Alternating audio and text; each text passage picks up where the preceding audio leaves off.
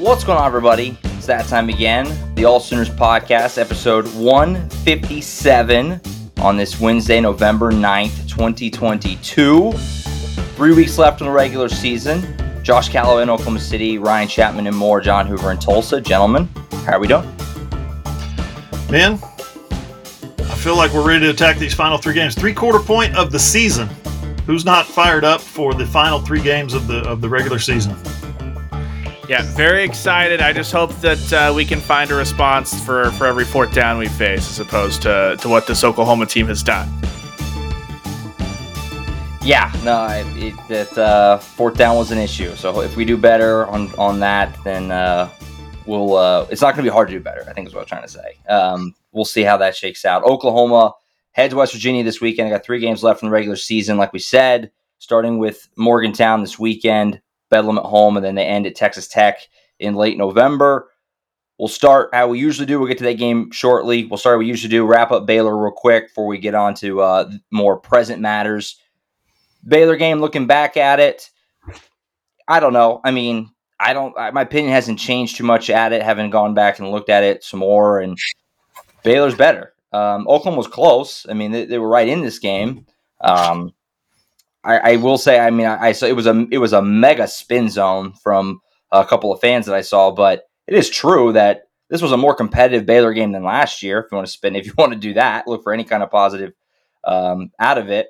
Baylor's better, right now. Dave Aranda's a really good coach. Oklahoma lost to a better football team. I don't have much more to take away from it than that, really. Yeah, I'll borrow from Mike Gundy here. What I thought Saturday night was pretty accurate. Yeah, Brent was he was agitated, was he not, Saturday night? Angry a little bit, not at us, although he kind of veered that way a little bit with a couple of questions. No, he was angry at I thought the response, or at least he projected, I should say. He projected as being angry to the response that some of his players had in clutch situations, in fourth down situations, 3rd and short. They were 3 for 6 defensively, 3 for 6 stops on 3rd and short, but 2 of those became 4th and shorts. And of course, as we all know, they converted 3 for 3 on 4th down. So that turned out to be on short yardage situations. 5 of 6, is that what that is? And there were several other short yardage situations, like 1st and goal from the 2, where there was no resistance. So, yeah, Brent Venables wanted a little more out of his guys. Toughness, physicality. Now, yesterday at the press conference, he projected a different kind of vibe, which was one of, we're back at it. We're confident. We think we're confident we can get this turned around. So, a lot of energy in yesterday's press conference, but I don't think there's any question he's not backing down from the high expectations. Yeah, and that's, I guess, better that he still has that energy and that response than maybe what we saw in the Kansas State to TCU week, stuff like that. But still feisty and picking fights that aren't sensical. Like, I asked him about the 4th downs. They were 3 for 3 on 4th down, Baylor was. 2 of those 3 drives turned into 14 points, and the other one was a Billy Bowman interception. So was asking Brent about responding to the 4th downs. Everyone knows it's deflating, all that stuff. How do you make sure that 4th down doesn't equal touchdown every time a team converts? And he kind of rejected the notion, talked about how he sees every 4th down as its own season. We've responded before.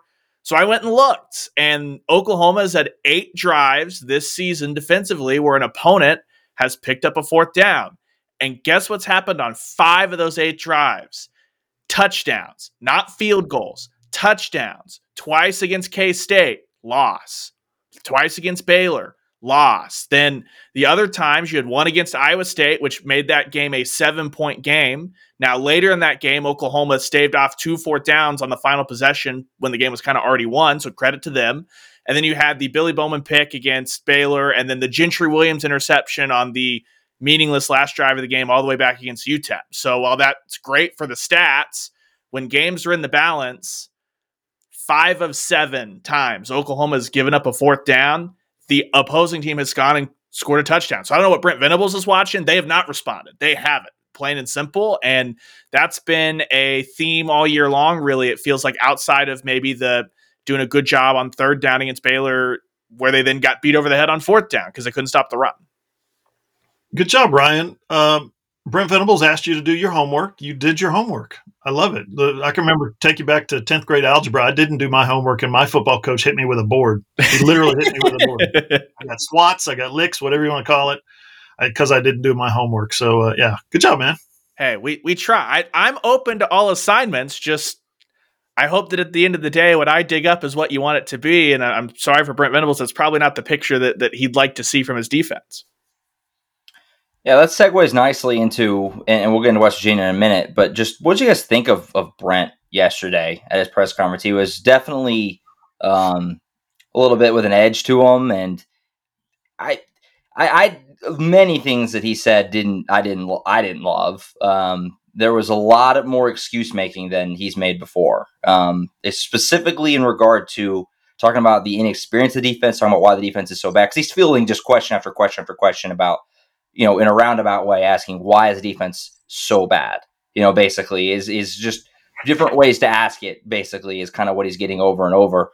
And he pointed to the inexperience level, which Hoover and I talked about on the wrap yesterday. He's not wrong. I mean, everything he said was factual. A lot of these guys haven't started very long, but trying to act like David Agwebu or Jaden Davis or Justin Broiles are these guys that are just like right out of high school, like is just painting a picture that's not true, not accurate. So I don't know what you guys thought of him just kind of trying to wipe away the defensive problems with just kind of, hey, a lot of these guys are inexperienced. It takes time. Yeah. But, I mean, it's like we're at the end of the season though, and we're a full season in. I don't know. I didn't really buy it. I know that, and I don't think fans buy it. I don't think fans are interested. This fan base is interested in hearing, oh, well, they haven't played a whole lot. They don't care. They want you to recruit guys that don't have to play a whole lot. They want you to develop guys when they do get on the field that they look like they've played a lot. That's the main thing.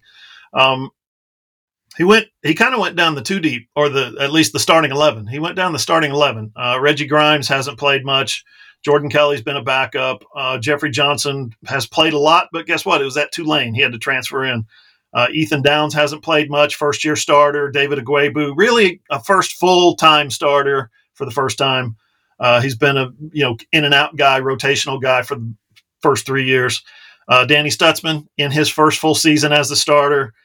Jaden Davis, 2 years. At the end of this year will be 2 years as a starter. Billy Bowman, first-time full-time starter. Key Lawrence, backed up at Tennessee, comes here, was a backup last year, was in and out of the lineup, rotational guy, first year as a starter. And then Woody Washington, same thing. Has been a starter, but not a full-time, season-long starter. The only guy on the list that Brent Venables threw out there was Deshaun White. Yeah, so that's where the Oklahoma defense is. And I don't think and he said this, he said, look, I'm not trying to make excuses. I'm just letting you guys know where it stands. He's right. He's 100% right on all that. And I think there will be fans out there who say, yeah, let's cut Coach some slack. He's right. Let's get him time to get his own people in here. And he deserves that. He deserves the consideration from the fan base, from the media, from the critics, from whoever, from his athletic director for sure. He deserves that consideration to be given time to get his own guys in here. Having said all that, I was a little surprised he went down that path because he had a list of guys. He had the list in front of him. And he talked about their career starts, and he talked about their lack of experience.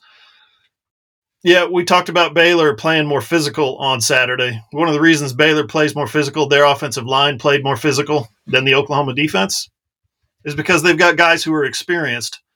They've got guys who they're good players, but they're more experienced and they're older, 4 fifth-year seniors, 1 6th-year senior, something like that on their offensive line.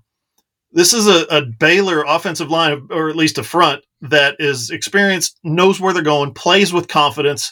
And so you get those combinations of confidence and experience, knowing what the hell's going on. You start to see guys play physical.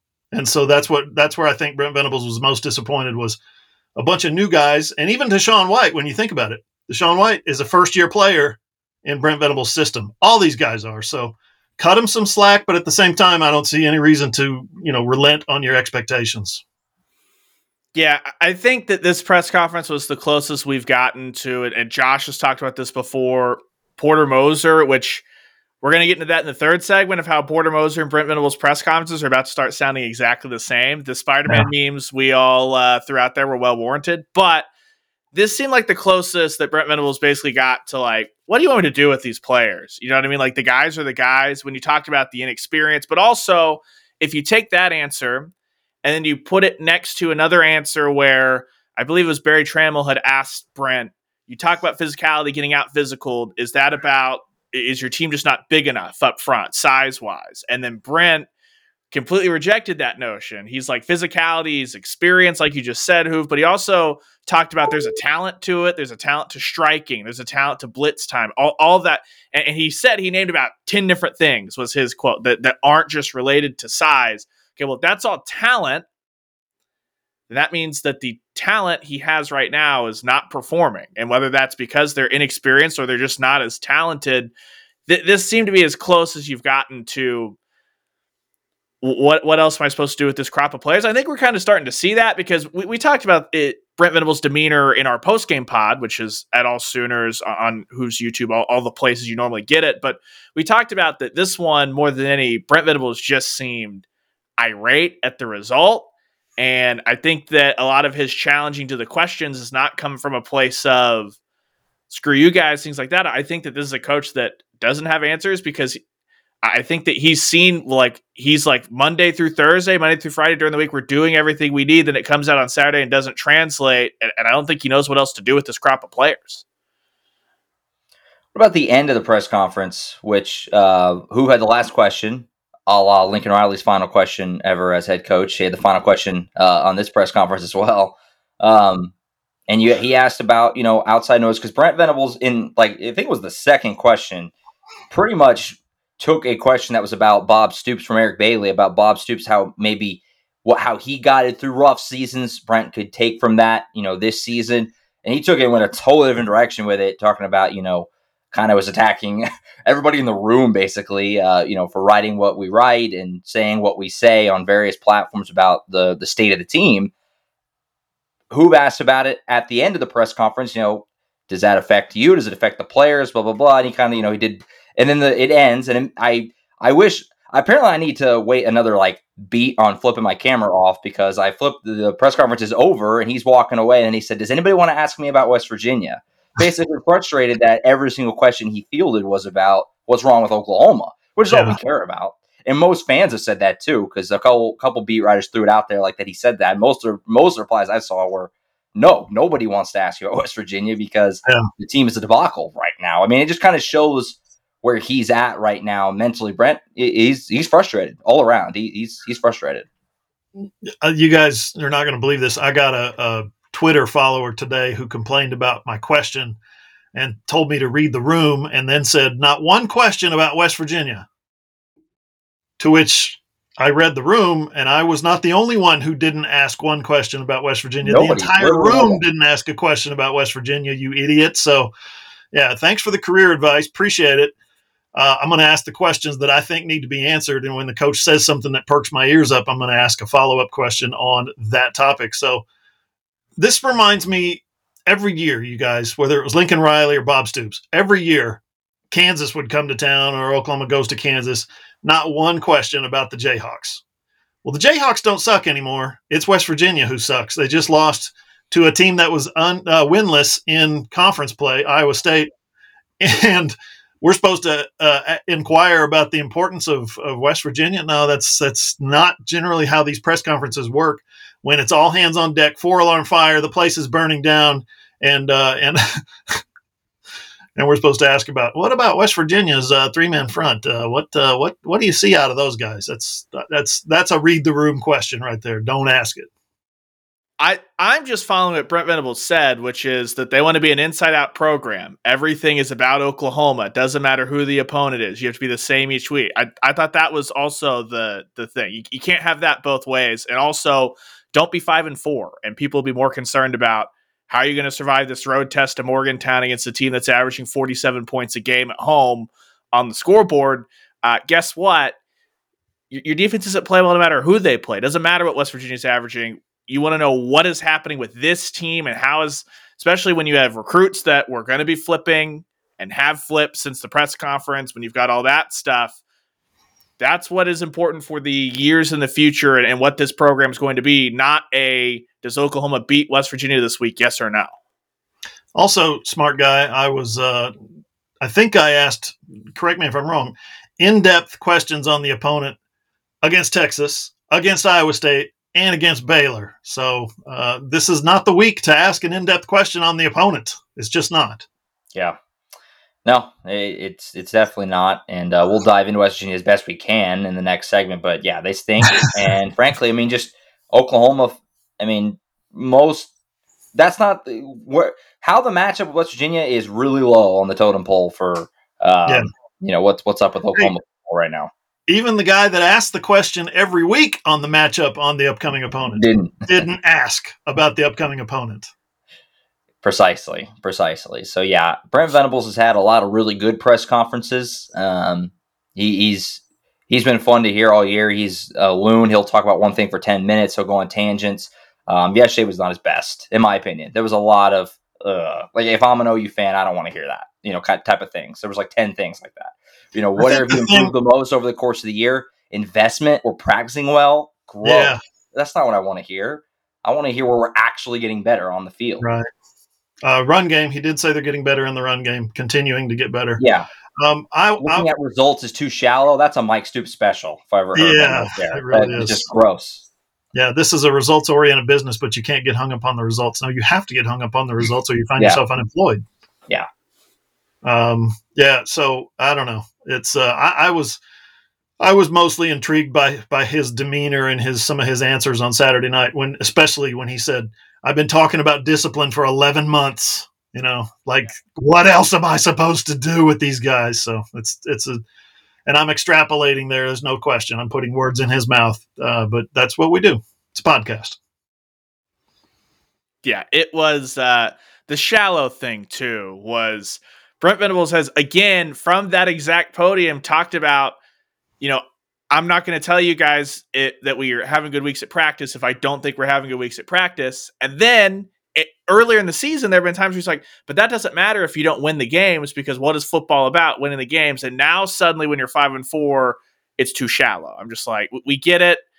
The program is more about all that stuff, developing people. Great. You know what's not going to get funded? Your soul mission. If you're 5-4 at, all the way through non-conference every single year, that's not going to happen.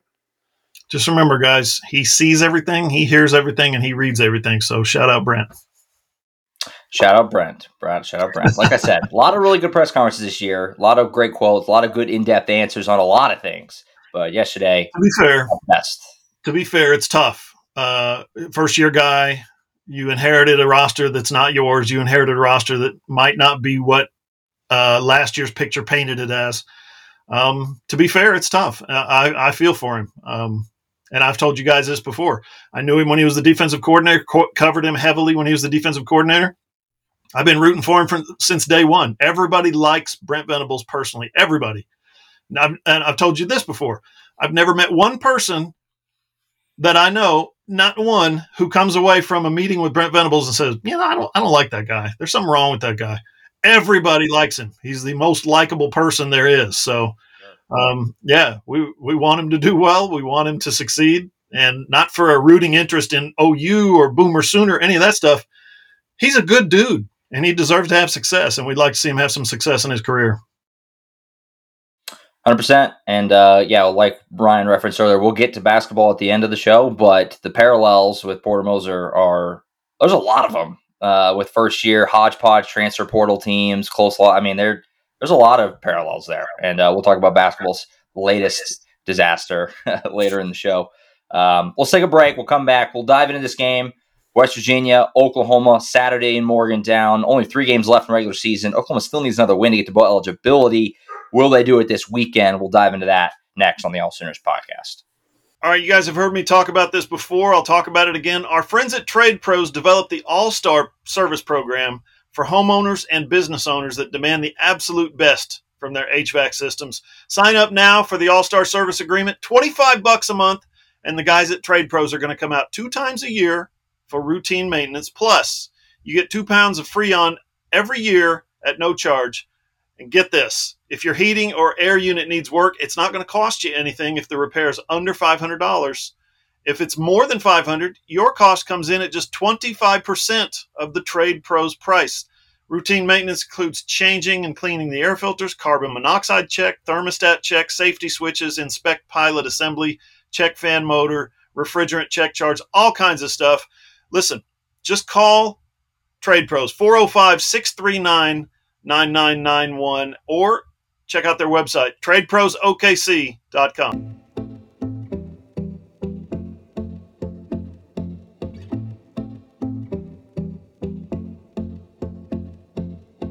On Twitter, you can follow All Sooners at all_Sooners. Ryan's at _Ryan Chapman. Hoover's at John E. Hoover. I'm at Josh M. Callaway. Our website is allsooners.com. We are a Fan Nation affiliate, part of the Sports Illustrated Network. All right, so this weekend, Oklahoma, West Virginia, in Morgantown, 11 a.m. Central Time, noon Eastern. So you guys get a little bit of a little extra sleep there, up there in the Northeast in Country Roads.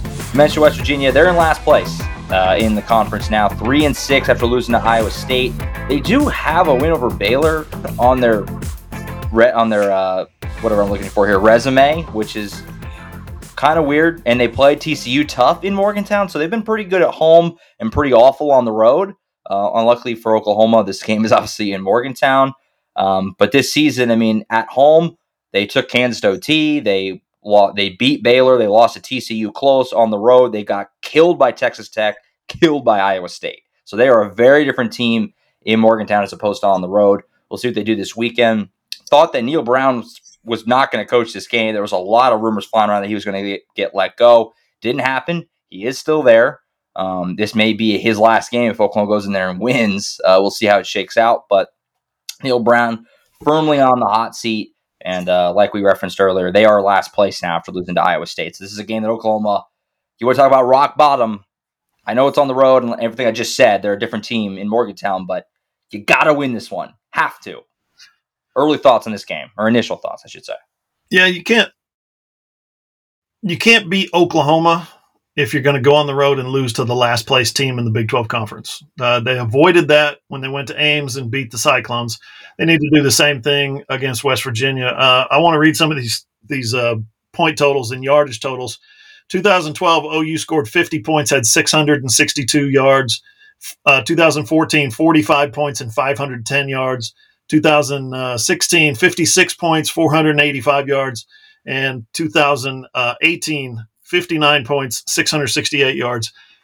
Hate to say it, but Oklahoma might need that kind of performance to beat this Mountaineer team this year. I'm not putting any money on Oklahoma's defense to get any consistent stops, okay, against a West Virginia team that's explosive and talented offensively. JT Daniels is doing a pretty good job up there. I know they don't want to be in last place in the conference, but they're this close to winning at Pitt. The games you mentioned, Josh, they hung 43 on Baylor. And correct me if I'm wrong, but Oklahoma just lost to Baylor in Norman. This team at West Virginia is a good football team in West Virginia. This is going to be a real task for Oklahoma. Yeah, I mentioned it earlier. In their home games this year, they've averaged 47 points a game. Now, one of those games is against Towson. Okay. One of those games required overtime against Kansas, but they still got there. So Oklahoma's going to have to score.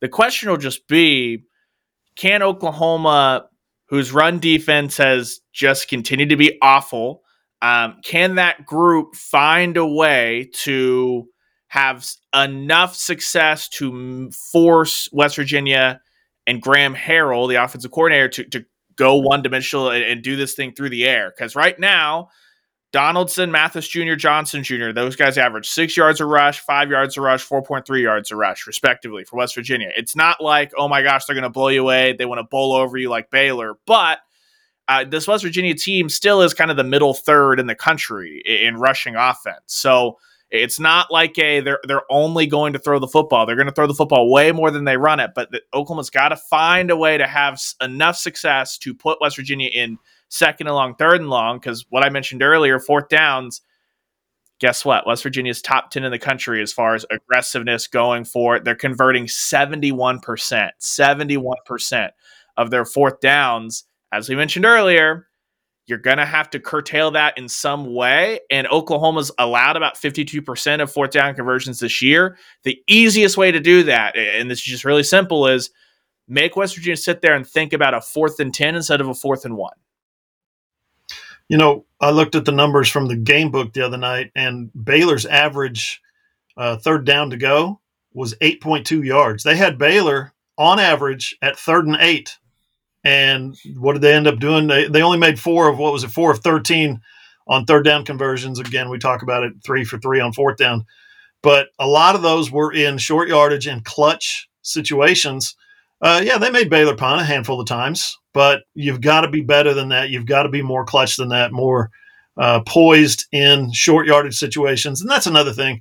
Speaking of poise and composure, don't rip off somebody's helmet after you've forced them into a 3rd and long, because that's an automatic first down and they get to keep the drive going and you still have to stay out there and play defense. That's a real problem for both. You saw that both the offensive line and the defensive line made those mistakes, those penalties that really impacted the bottom line, really impacted points. So you just can't do that.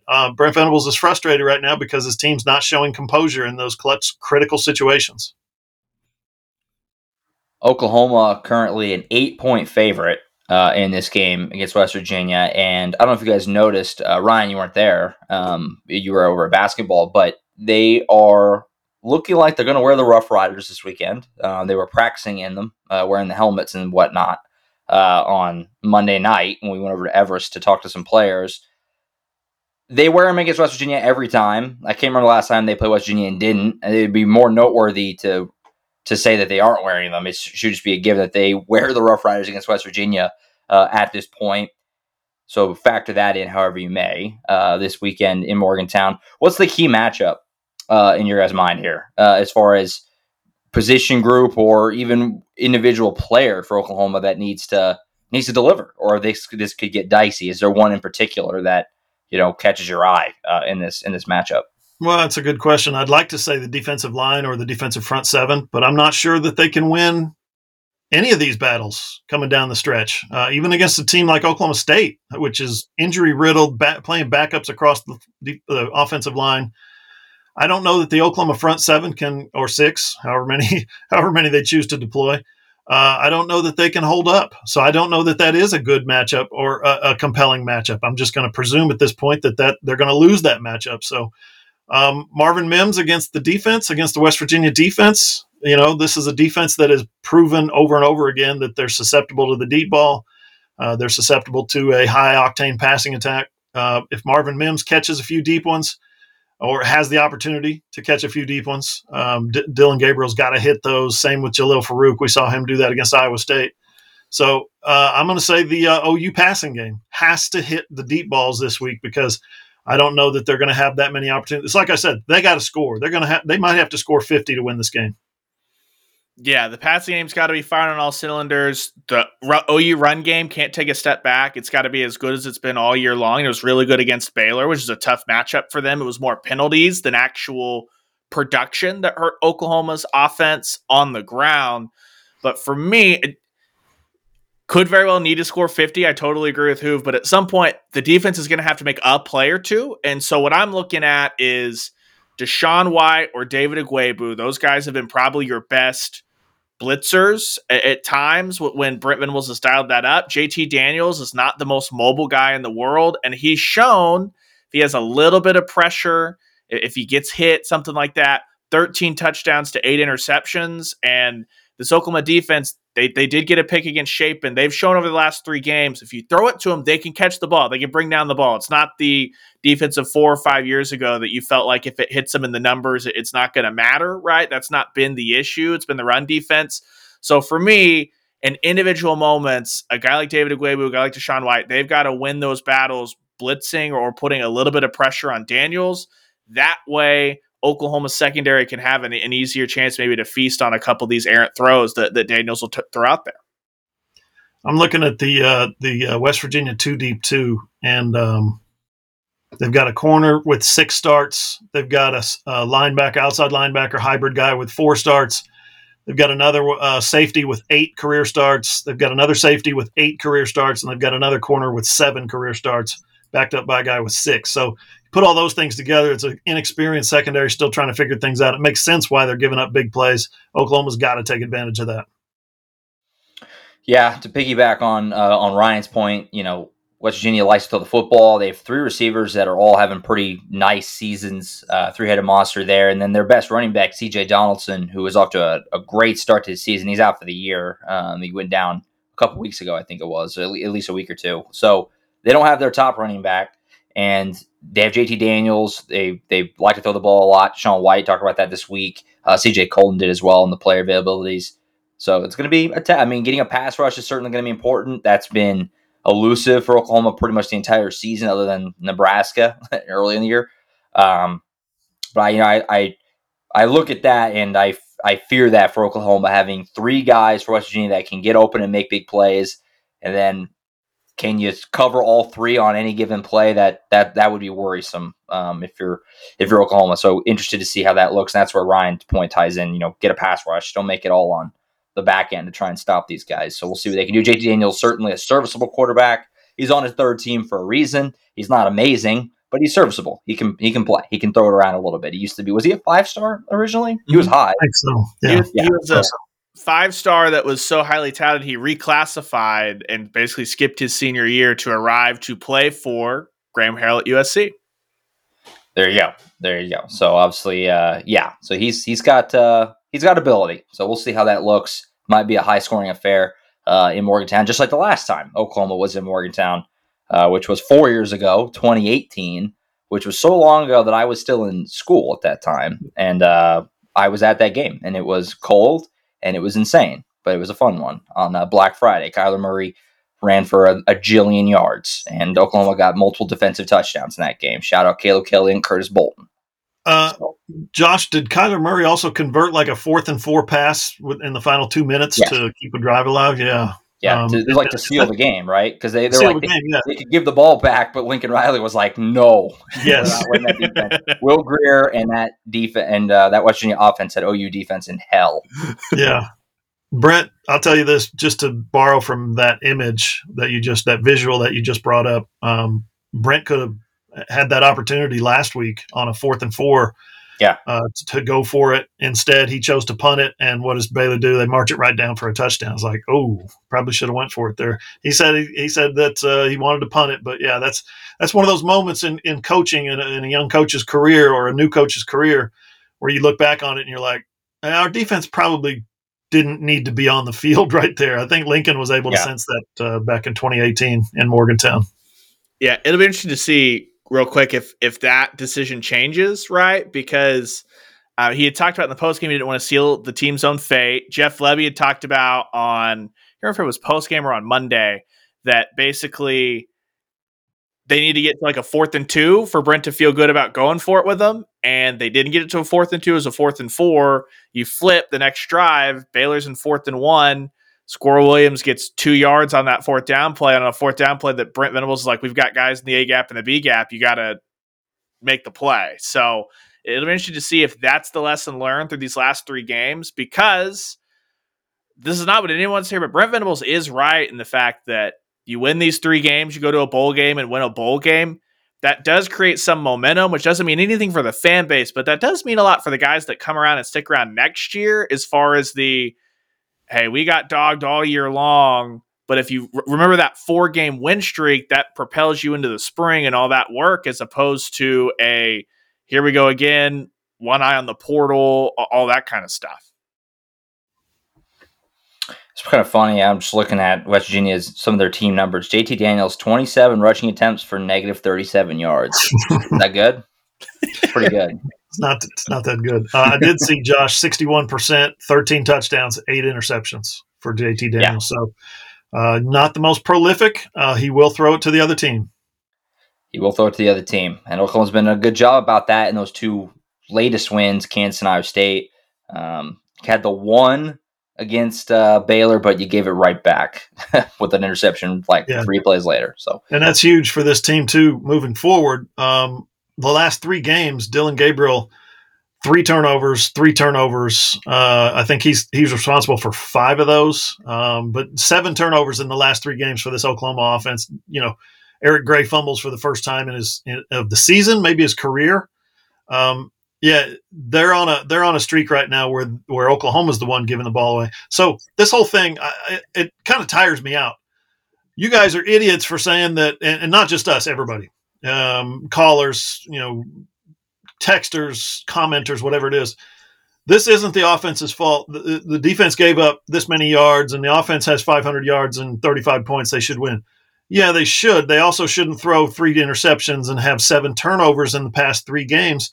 This is why you're seeing this team struggle like this. So to just say the defense needs to be better, the offense is fine, is idiotic. The offense is absolutely not fine. The offense is contributing mightily to the struggles that this team has had. The defense is worse. It's maybe 60-40 right now, maybe 70-30, something like that, 65-35. But the offense is absolutely contributing to the losses and the troubles that this team is having. 100%. So we'll see what if they can just, for the love of God, play some complimentary football this weekend. Like we talked about in the post game, it's been anti-complimentary. One side cannot pick up the other at all. They can't put it together for any kind of a stretch to win one of these close games. So we'll see what happens. We'll have our official game picks on Friday, but with scores and everything like that. But as of now, Wednesday afternoon, does Oklahoma win this game? Why or why not? Oh, I think they win. I think they're the better football team. Can they get out of their own way, as Brent Venables has said about 8 times this year? Can they get out of their own way? Yeah. Make enough plays in crunch time. Make enough plays that matter. Not stat stuffers, but plays that matter. Plays that break down a drive, or plays that can they deliver? This team has not been able to deliver. And what you're talking about is right. Complimentary football. It's a term that gets used probably way too much, but this team's taken it to the extremes. You've seen great special teams, good offense, and good defense at Iowa State. And then the week later, you see bad special teams, bad offense, bad defense against Baylor. How can you go backwards that far a week after playing maybe your best complimentary game? So if they win 2 of the phases or really dominate one of the phases, I think Oklahoma's the better football team with better talent and probably not a coach that's going to be fired anytime soon. Yeah, I think they'll win. I think they'll win because, like Hoover said, it's not an OU's the better football team. It's a West Virginia's the worst football team thing for me. But it's just different when West Virginia is fighting and clawing to save a coach's job versus being in year 1 of Brent Venables, where while this is tough and all that stuff, I think if you listen to the post-game pod, we talked about, like, I think any of us are hitting the panic button on what Brent Venables can be in 3-4 years. It just sucks to be in this in year 1, and it's going to take time, and that's where the real work and the real money will be made, is turning this thing over. I just think it's 2 different energies, and hey, the buy-in's been there, and the intentionality in practice has been there. So I think that'll help Oklahoma against a team that appears to be spiraling in the Mountaineers. Yeah, I think they win too, but who knows? I mean, like we said, West Virginia's been a lot better up there, so I don't know. Flip a coin. I don't know if I'd take Oklahoma to cover the 8. Say that. It's going to be a high-scoring and competitive game in Morgantown. Should be fun. And keep up with us, AllSooners.com. We'll have you fully covered. All right, we'll take a timeout here. We'll come back. Recruiting update. Not a good one for Oklahoma. We'll dive into some other stuff, look around the Big 12. As soon as the NFL, Joe Mixon had a just insane day. And we'll also talk about that basketball debacle that we teased a little bit earlier. All that next on the AllSooners Podcast. Hey, are you a business owner looking to get your product out there to the masses? Let's say you run a hotel in Norman, or a car dealership in Oklahoma City, or a restaurant in Edmond. Or maybe you're a small online business who creates and sells OU merchandise, and you just want Sooner Nation to come sample your wares. Well, then consider advertising in this space right here on the SI Sooners Podcast. SI Sooners reaches thousands of readers, viewers, and listeners literally every day, and the SI Sooners Podcast is the ideal place to find your next customer. To advertise, send an email to allsoonersi@gmail.com or DM us on Twitter at @all_Sooners.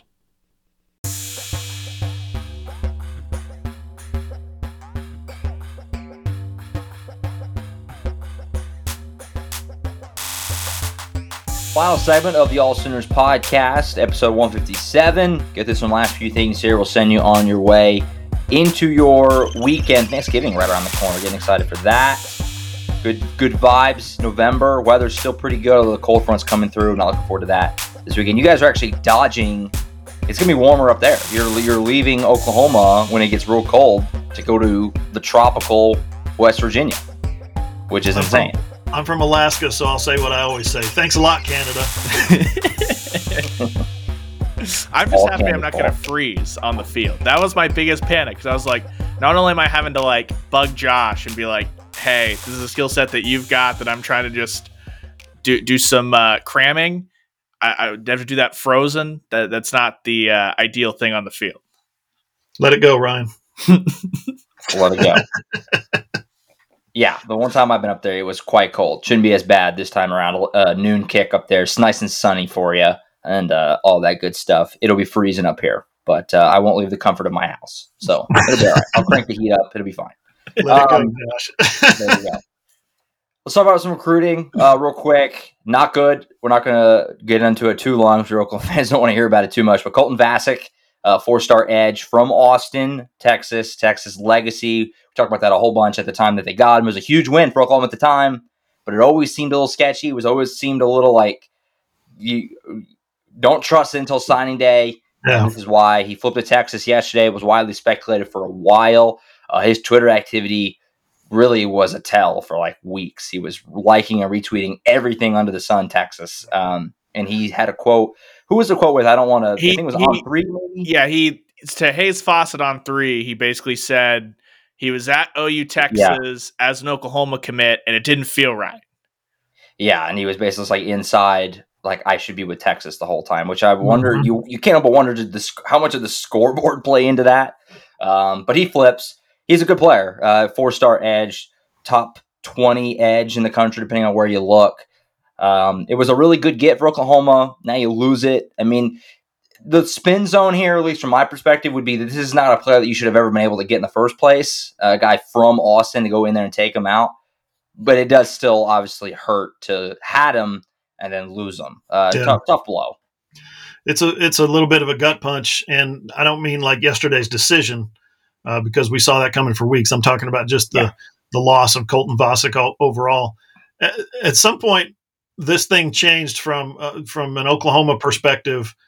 Well, I really hope Texas doesn't offer him. To, well, I hope Texas doesn't recruit him very hard. To, I hope he doesn't take a visit to Texas. To, crap, I hope he stops visiting Texas at some point, because he visited Texas, like living there, of course, just a few miles from the campus. He visited Texas quite a bit. So, probably an unrealistic bonus. But at the same time, there's been kids come out of Austin and certainly Texas. You think about a guy like Brian Bosworth coming out of Dallas, right? He wasn't offered by Texas, so he hated Texas, right? Okay, so he grew up liking Oklahoma, like Baker Mayfield coming out of Austin. He grew up liking Oklahoma, but had he gotten that offer from Texas, probably would have strongly considered playing for Texas. Didn't get that offer and said, screw you guys. I'm talking about Bosworth and Mayfield. Mayfield didn't ever get the offer, of course. A guy like Derek Strait wasn't a huge offer, wasn't a huge prospect, I guess. Oklahoma got him, and he became a Texas nightmare. Kids grow up from Austin, Texas, and they become a nightmare because they go play for OU and they hate Texas. So Paul Thompson, another good example. Mac Brown wanted him as a wide receiver out of Leander, which is just north of Austin, I believe. He wanted him as a wide receiver, offered him as a wide receiver, went to camp there, and he wanted to go to Texas, but he wanted to play quarterback. Bob Stoops offered him as a quarterback, so he comes to Oklahoma and, plays against Texas. So there's guys who have done what Colton Vasek was about to do, but I don't think very many of those guys could be considered like Colton Vasek, a Texas legacy. His dad played there. They used to go to games when he was a little kid. He loved the Longhorns when he was a little kid. Wanted to go there, wanted the offer, and then finally when the offer came, oh, yeah, probably I need to go to Texas. So congrats to him. I'm sure he's going to have a good time at Texas. But here's the tricky thing. You can't burn any bridges if you're Oklahoma. You can't. People are talking about, well, they need to shut that down. No, you got to keep recruiting him, because 2 years from now, 3 years from now, 4 years from now, he might be in the transfer portal looking to come back to Oklahoma. So it's 2022. You got to keep those bridges open. Yeah. Yeah, I think it just stings so much because of what position it is, right? Oklahoma stinks on the defensive line right now. And I think Vasic's going to be awesome wherever he goes and plays, but recruiting's imperfect in that sense, right? Just because you have stars next to your name doesn't mean you're going to pan out to be a great player.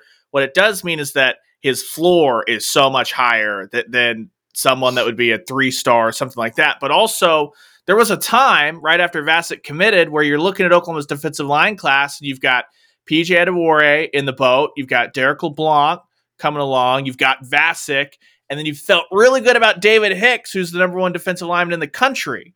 How do you turn this thing around? Is you say, okay, well, maybe Hicks doesn't hit, but if you sign Hicks and Vasic and LeBlanc and Adewore and the other 3 are studs, all of a sudden you have difference makers on the defensive line in depth. And now, obviously, Hicks did not come around to Oklahoma, should be visiting this weekend, but not come around to Oklahoma. Vasic flips, and you're standing there going, man, Adewore and LeBlanc are great, and you love to have those guys, but 4 is better than 2, and that's how you get to where Brent Venables wants to be, where he's talked about building that nature every day on the practice field, where you can't have bad habits. If you have bad habits on the practice field, you're not going to play because there's so much talent.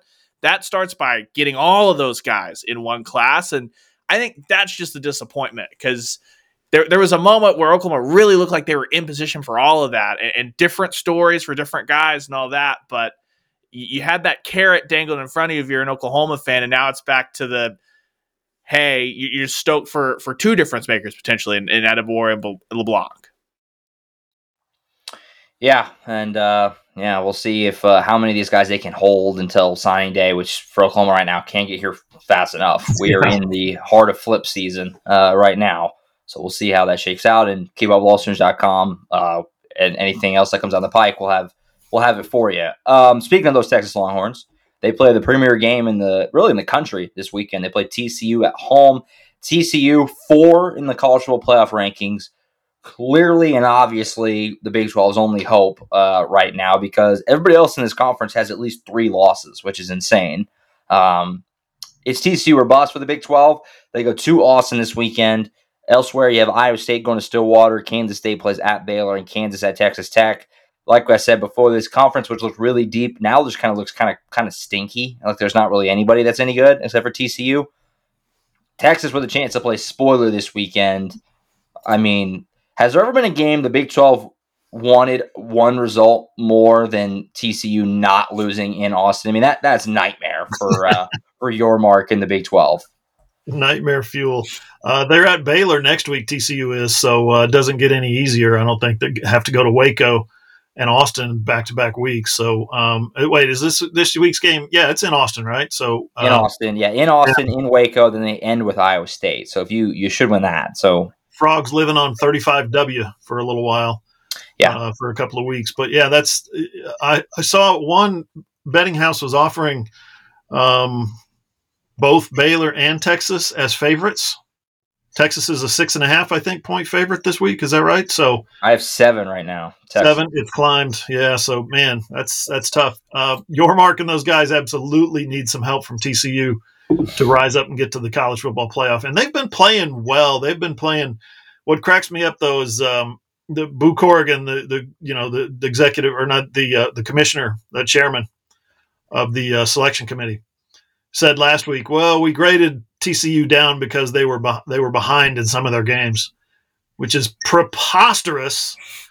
And then what does TCU do against Texas Tech? They get behind and have to come back again. I'm like, well, geez, they're going to knock them out of the top 10 now.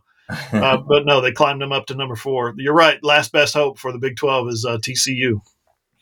Yeah, a prayer circle for Quinn Ewers, because this TCU defense is bad, but they've got a little 2015 OU in them that they're just like, look, bring me all of your backup quarterbacks. Come one, come all. So we'll see if Ewers can survive the TCU curse this week. Yeah, I don't know how TCU keeps doing this and getting away. How do they keep getting away with this? They've faced an injured quarterback every week. They injure. That's just what they do, apparently. And I'm not suggesting it's anything intentional, but it's unbelievable. It really is like insane every week. And it happened again. So yeah, Quinn Ewers should be shaking in his boots. Hudson Card, stay loose, basically is what we're trying to say this weekend in Austin. Up in the NFL, it's a pretty light week. A lot of teams on bye, but Joe Mixon, holy moly, 5 touchdowns, over 200 total yards. just outrageous. It was the second highest fantasy football day of all time, points scored. I think only Jamal Charles had him beat from like 5, 6, 7 years ago. I can't remember when it was. Massive day, though. I mean, only the sixth time in NFL history, 5 touchdowns, over 200 yards. The other guys, Jerry Rice is on that list. I mean, it's big time. What a monster game for him. The only other big NFL Sooners thing was that Baker got back in for the Panthers in the second half, played pretty well, had a couple nice touchdown tosses, but the Panthers still aren't starting him. They went back to P.J. Walker this week. They played Thursday night against my Falcons, and it's going to be P.J. Walker under center. But Joe Mixon, obviously the story. Yeah, good stuff for Baker because he's able to put some quality snaps on film when this season is over. Sure. There's going to be teams out there who say, who can we find as a backup quarterback? Who's out there right now that's not on contract that could be a good backup for us? And there's going to be a lot of teams look at Baker and go, hey, wait, remember that game that he played week 9, week 10, whatever? Came off the bench, was efficient, threw 2 touchdowns, I guess a lot of that was prevent defense. I'm not a big believer in that in early third quarter of NFL games, but he took what they gave him and moved the team down the field. So maybe this is the first step in Baker Mayfield's next chapter. Yeah, and did what he needed to. He came in there because you could have come in down $1 billion and down your starting job and start forcing balls left, right, and center. That's not what he did. He looked mature, steady, all that stuff. It was a really good second half from Baker in an otherwise dreadful performance there. But Joe Mixon was awesome. I also thought it was cool for Jalen Hurts on Thursday night to go back home to Houston, play against the Texans, and have a really nice performance. There was some weird stuff going on with not once but twice. It felt like the left side of the offensive line just didn't understand that the play was starting. One of those led to one of the Hurts fumbles. But despite all that, not a great Houston team by any means or anything like that, but could have been a moment where you go home, all the emotion, all that stuff, and it didn't bother Jalen Hurts, and he's continued to chug along and tick up these MVP odds. Still undefeated, those Eagles. They're undefeated, and their schedule's not real tough. They can keep this up for a while longer, so we'll be watching that as we go, certainly. And don't forget, every Monday you can see a full recap of how all the Sooners did in the NFL on AllSooners.com. Wrap up with a little bit of basketball. We'll talk about the women in a second. Let's dive into the men first, because what the hell happened? They lose the season opener on Monday to Sam Houston State. That happened. Ryan was at this game. I was at the game for most of the first half. I then left to go do player veils. I came back for the last 5, 6, 7 minutes, and I was left in a daze because they crumbled. I mean, they absolutely crumbled. They had this game. The offense was bad the whole time, but they had this game completely under wraps. They were up by 14 with 8 minutes to go. Sam Houston almost doubled their points in the last 8 minutes for the entire game. This is a debacle loss. I mean, as disheartening of a way to open your season almost as possible, to collapse and blow this game at home to Sam Houston. So what you said to start this segment, what the hell happened? Isn't that exactly what Porter Moser said after the game? Pretty much. He was fiery. He was fiery. 1 for 11 shooting from 3-point range in the second half and 21 total turnovers. I gotta believe that's not the result that Porter Moser wanted when he put this team together. We're gonna see a lot of the same things this year that we saw last year. Maybe the team gets to the NIT. You know what I mean? Maybe they put together a run late that they can get into the back door into the NCAA. Maybe, but this team's got a long way to go.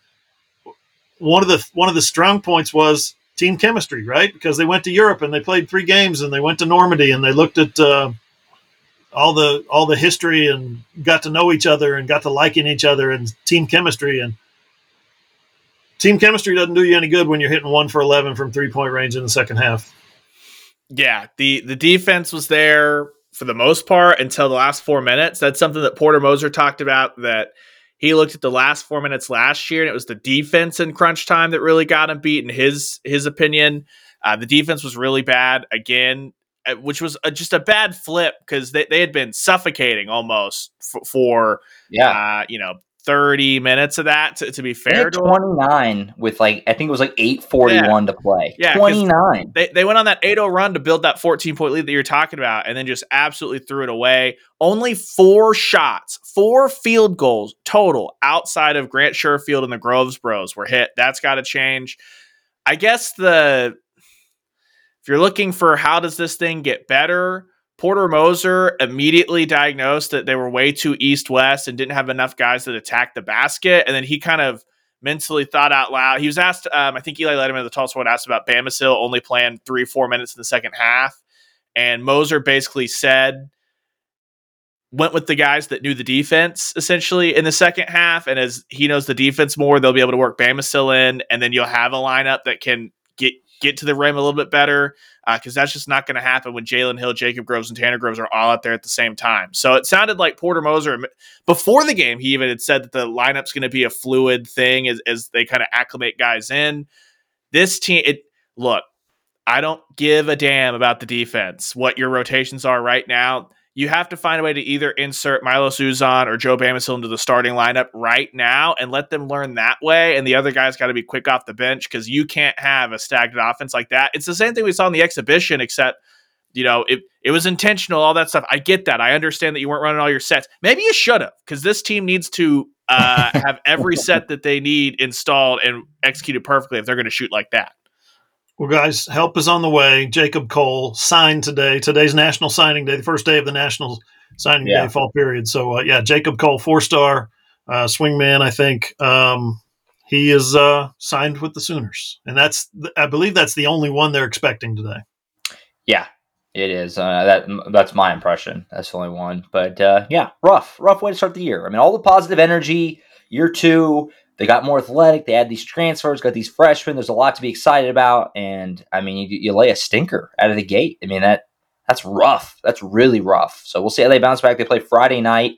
I think Arkansas Pine Bluff, who kind of pushed TCU for a long while in Fort Worth on Monday. So we'll see what they do. We'll see how they bounce back. Can't really start the season much more disheartening and discouraging than that, really. So we'll see what happens on Friday. Meanwhile, the women, they got their season started as well. They could not play a more opposite style of basketball than the men. I mean, it's insane.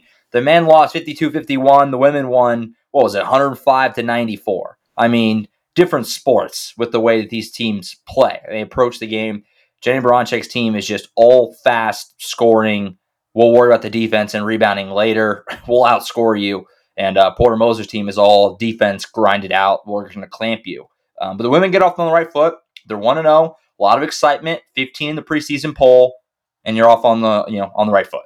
Third in the Big 12, picked third in the Big 12 because for the third consecutive year, literally everybody is back. I don't think we've seen that in college basketball before. Yeah, it's they don't lose anybody. Yeah, and just to go out there, first game of the year, first quarter of the year, set the school points record for points in a quarter. First half of the year, set the school points record for points and a half. That'll do, Donkey. And then in the second half, working a lot of people in. I saw people concerned about the defense in the second half, but look, that was the perfect opportunity to actually give those girls a run out and kind of get that first game one, all that stuff, all that underneath you. So they've got SMU for field trip day this Friday.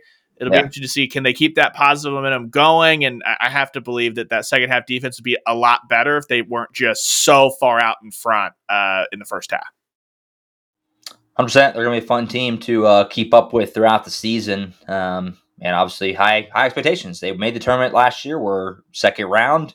You're hoping for more now in year 2 with, like Hoop said, the entire team back. So we'll see what they can do. This season was certainly off on the right foot. All right, I think that's it for us. Thank you so much for watching, as always. Ryan and Hoover will be in Morgantown and hanging back on this one. So keep up with those guys up there in Country Roads throughout the weekend in West Virginia. We'll have tons of coverage for you on AllSooners.com as per usual, leading up to the start of that game. And, of course, during that game and afterward, full reaction, all that good stuff you know by now. 10th game of the season, Oklahoma and West Virginia on Saturday. You guys going to do Certified Fresh at the stadium, I assume, like normal? Absolutely. Certified Fresh. So it'll be Ryan and Hoop. Catch them on Saturday night / Sunday morning, whenever you find it. You can catch that show on iTunes, Spotify, Google, iHeart, wherever you get your podcast. If you have an Amazon able device, just say, Alexa, play the AllSooners podcast. It's posted on our website, allsooners.com. Click on the playlist on your phone, your tablet, or your computer, and watch all the shows on Hoover's YouTube page, John Hoover Media. That's it for now. Ryan Hoover will see you in Morgantown. Catch you then. For Ryan Chapman and John Hoover, I'm Josh Callaway. We'll catch you guys next time.